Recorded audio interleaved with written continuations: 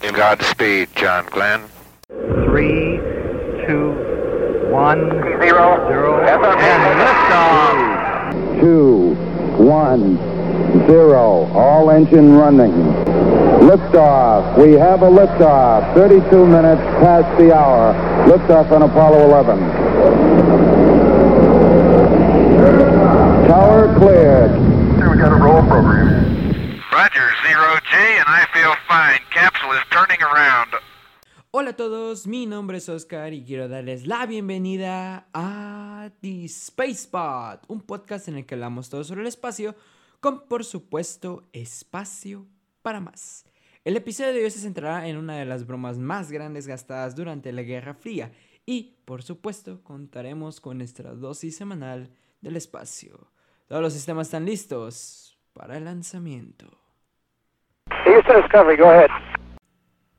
Este viernes, el nuevo cohete Soyuz destinado a transportar humanos a la Estación Espacial Internacional ha completado su montaje.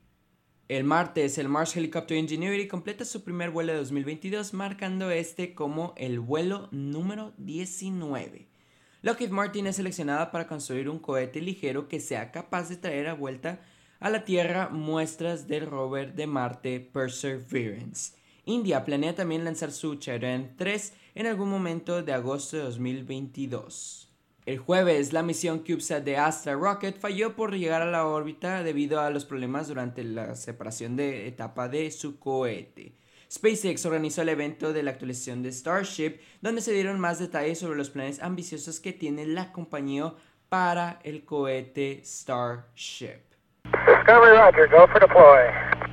En el año de 1959, los estadounidenses anunciaron al mundo los primeros astronautas en volar al espacio. El mundo entero miró a estos hombres en ese momento como grandes estrellas de Hollywood y el próximo grupo de héroes que todo el mundo admirará. Pero detrás de la cortina de hierro había otros planes para hacer que este anuncio pareciera una especie de promesa vacía en nombre de los estadounidenses.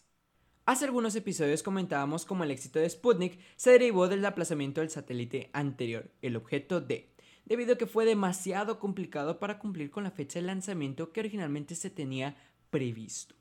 El 15 de marzo de 1958 se lanzó el objeto D, que fue rebautizado como Sputnik 3, con cierto éxito parcial. Aparentemente tenía la intención de hacer algo de recuperación de información mientras el satélite orbitaba la Tierra, pero debido a una falla en la grabadora a bordo de esta, esto no pudo ser posible, permaneciendo en órbita hasta el 6 de abril de 1960. Y ahora con ustedes esta nueva sección en el programa que llamamos Explotando Mitos. El programa espacial soviético está lleno de muchos secretos y la mayoría de las veces esto ha llevado a tener bastantes ideas locas. Desde teorías de conspiración espacial hasta información que está realmente mal redactada. Para la prensa de esta época, todo lo que hacían los soviéticos estaba catalogado como Sputnik, pero en realidad solo había 3 misiones Sputniks: el primer satélite, el primer perro en el espacio y el primer satélite científico de la Unión Soviética, que es el objeto D que previamente estuvimos hablando. Cualquier cosa de este episodio cae en un programa que los soviéticos llamaron Korolev Sputnik, que es una designación rusa para decir barco satélite. El programa consistió en varios lanzamientos de diferentes satélites y pruebas de vuelo con animales realizadas para el impactante giro de los acontecimientos que los soviéticos estaban planeando en secreto. Así que veamos de qué se trata tanto este programa. La primera prueba se realizó el 15 de mayo de 1960. Cuando los soviéticos lanzaron una cápsula espacial llamada ante el público como Korolev Sputnik 1. La nave espacial entró con éxito en órbita. Sin embargo, durante la órbita 64, los propulsores fallaron y la impulsaron a una mayor altitud en vez de regresarla a la Tierra. La nave espacial eventualmente se quemaría en la atmósfera unos 2 años después. El próximo prueba de vuelo, que sería con esta nave espacial, pero teniendo un poco más de soporte vital, estaba prevista para el 28 de julio de 1960. Y durante esta prueba de vuelo, 2 perros espaciales con los nombres de Chaika y Lishka estarían a bordo de la cápsula. Sin embargo, minutos después del despegue, el cohete explotó, matando en el proceso a la tripulación. Para los soviéticos, tener fallas era una vergüenza, por lo que para evitar que se supiera, simplemente no anunciaron la misión e incluso eliminaron la misión del programa, al tal de no nombrarla nunca. Korolev Sputnik 2 sería la segunda misión públicamente conocida en ese momento, llevando más animales al espacio, teniendo 2 perros llamados Belka y Strelka, así como ratones, insectos e incluso tiras de piel humana. La misión fue obviamente un éxito y fue la segunda nave espacial que se recuperó completamente de una órbita en el espacio. Estados Unidos logró hacer esto primero al recuperar la cápsula llamada Discovery 13. Sin embargo, Belka y Strelka también fueron los primeros animales que sobrevivieron a un vuelo orbital. Este éxito hizo que los diseñadores tuvieran más confianza y presentaron ante el Comité Central del Partido Comunista el 10 de septiembre de 1960 los planes reales del programa, siendo aprobado por el primer ministro en ese entonces, Nikita Khrushchev. El plan de vuelo consistía en hacer una prueba más de Korolev Sputnik usando la misma nave espacial que estaban usando llamada 1K y además tener 2 vuelos de prueba sin tripulación para otra nave llamada 3KA, siendo el gran giro planeado en diciembre de 1960. Sin embargo, hubo un gran retraso. Un mes después ocurrió una explosión de un cohete en una fábrica que mató a más de 100 personas en ese mismo lugar. Este incidente ahora se conoce como la catástrofe de Nedelin, después de la muerte del mariscal jefe de artillería Mitrofan Nedelin. Y el cohete que explotó no fue hecho por nuestro amigo Korolev, sino por su rival Mikhail Yangel.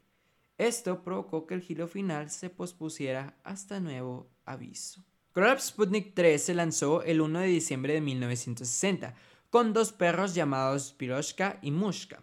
La nave espacial entró en órbita y permaneció en el espacio durante 24 horas. Después de eso, cuando se planeó el reingreso, los motores se encendieron durante menos tiempo del necesario para que la nave aterrizara en territorio soviético. Por supuesto, los soviéticos sabían que no podían arriesgarse a que sus rivales supieran de primera mano cómo volar al espacio, por lo que decidieron autodestruir la nave espacial. Y al público, todo lo que mencionaron fue que la cabina se destruyó al volver a entrar a la Tierra. 21 días después, la siguiente cápsula 1K fue lanzada pero no pudo entrar en órbita, ya que el sistema de lanzamiento de escape de emergencia se activó durante el momento en que el cohete se encontró con una falla y logró llevar de forma segura y a salvo a 2 perros con los nombres de Cometa y Shutka. Los perros sobrevivieron a la nave espacial durante varios días en condiciones de menos 40 grados centígrados al exterior. Pero, como la cápsula no llegó a la órbita, fue catalogada esta misión como un fracaso y a pesar del deseo vivo de Korolev de anunciar este fracaso ante la prensa, la Comisión Estatal rechazó profundamente la idea. Para cumplir el anhelado deseo de los soviéticos, era necesario realizar 2 vuelos de prueba más sin tripulación, con una variación diferente de la cápsula 1K llamada 3KA. Con los recientes fracasos del 1K había cierta incertidumbre sobre si el 3KA tendría algún éxito. El primer vuelo sin tripulación fue el lanzamiento del Korolev Sputnik 4 el 9 de marzo de 1961, llevando a bordo un perro llamado Chernushka, 80 ratones, un grupo de reptiles y el cosmonauta Ivan Ivanovich. Sé lo que están pensando. Espera, pensé que habías dicho que el vuelo no estaba tripulado. Y esto es totalmente cierto. Porque si buscan en Google el cosmonauta Ivan Ivanovich, descubrirán que en realidad él no existe. Al menos como una persona real, que es a lo que me refiero. No, Iván es en realidad un maniquí que, aunque sí me lo preguntan, sí, parece una persona que está viva. Aunque bueno, Iván pues parecía más un muerto recién vestido con un traje de cosmonauta. Y para evitar que alguien lo encontrara accidentalmente después de su misión y lo confundiera con un cosmonauta muerto, se le colocó un cartel que decía maquet, que significa maniquí en ruso. El último vuelo de prueba sin tripulación se realizó el 25 de marzo con el lanzamiento del Korolev Sputnik 5, que transportaba a nuestro amigo casi vivo Iván una vez más al espacio, y a un perro llamado Shvreska, que significa pequeña estrella. Este último vuelo duró solo 90 minutos y fue la pieza final y el paso previo al gran giro que buscaban los soviéticos. Discovery, Houston, recommend vector transfer to the BFS.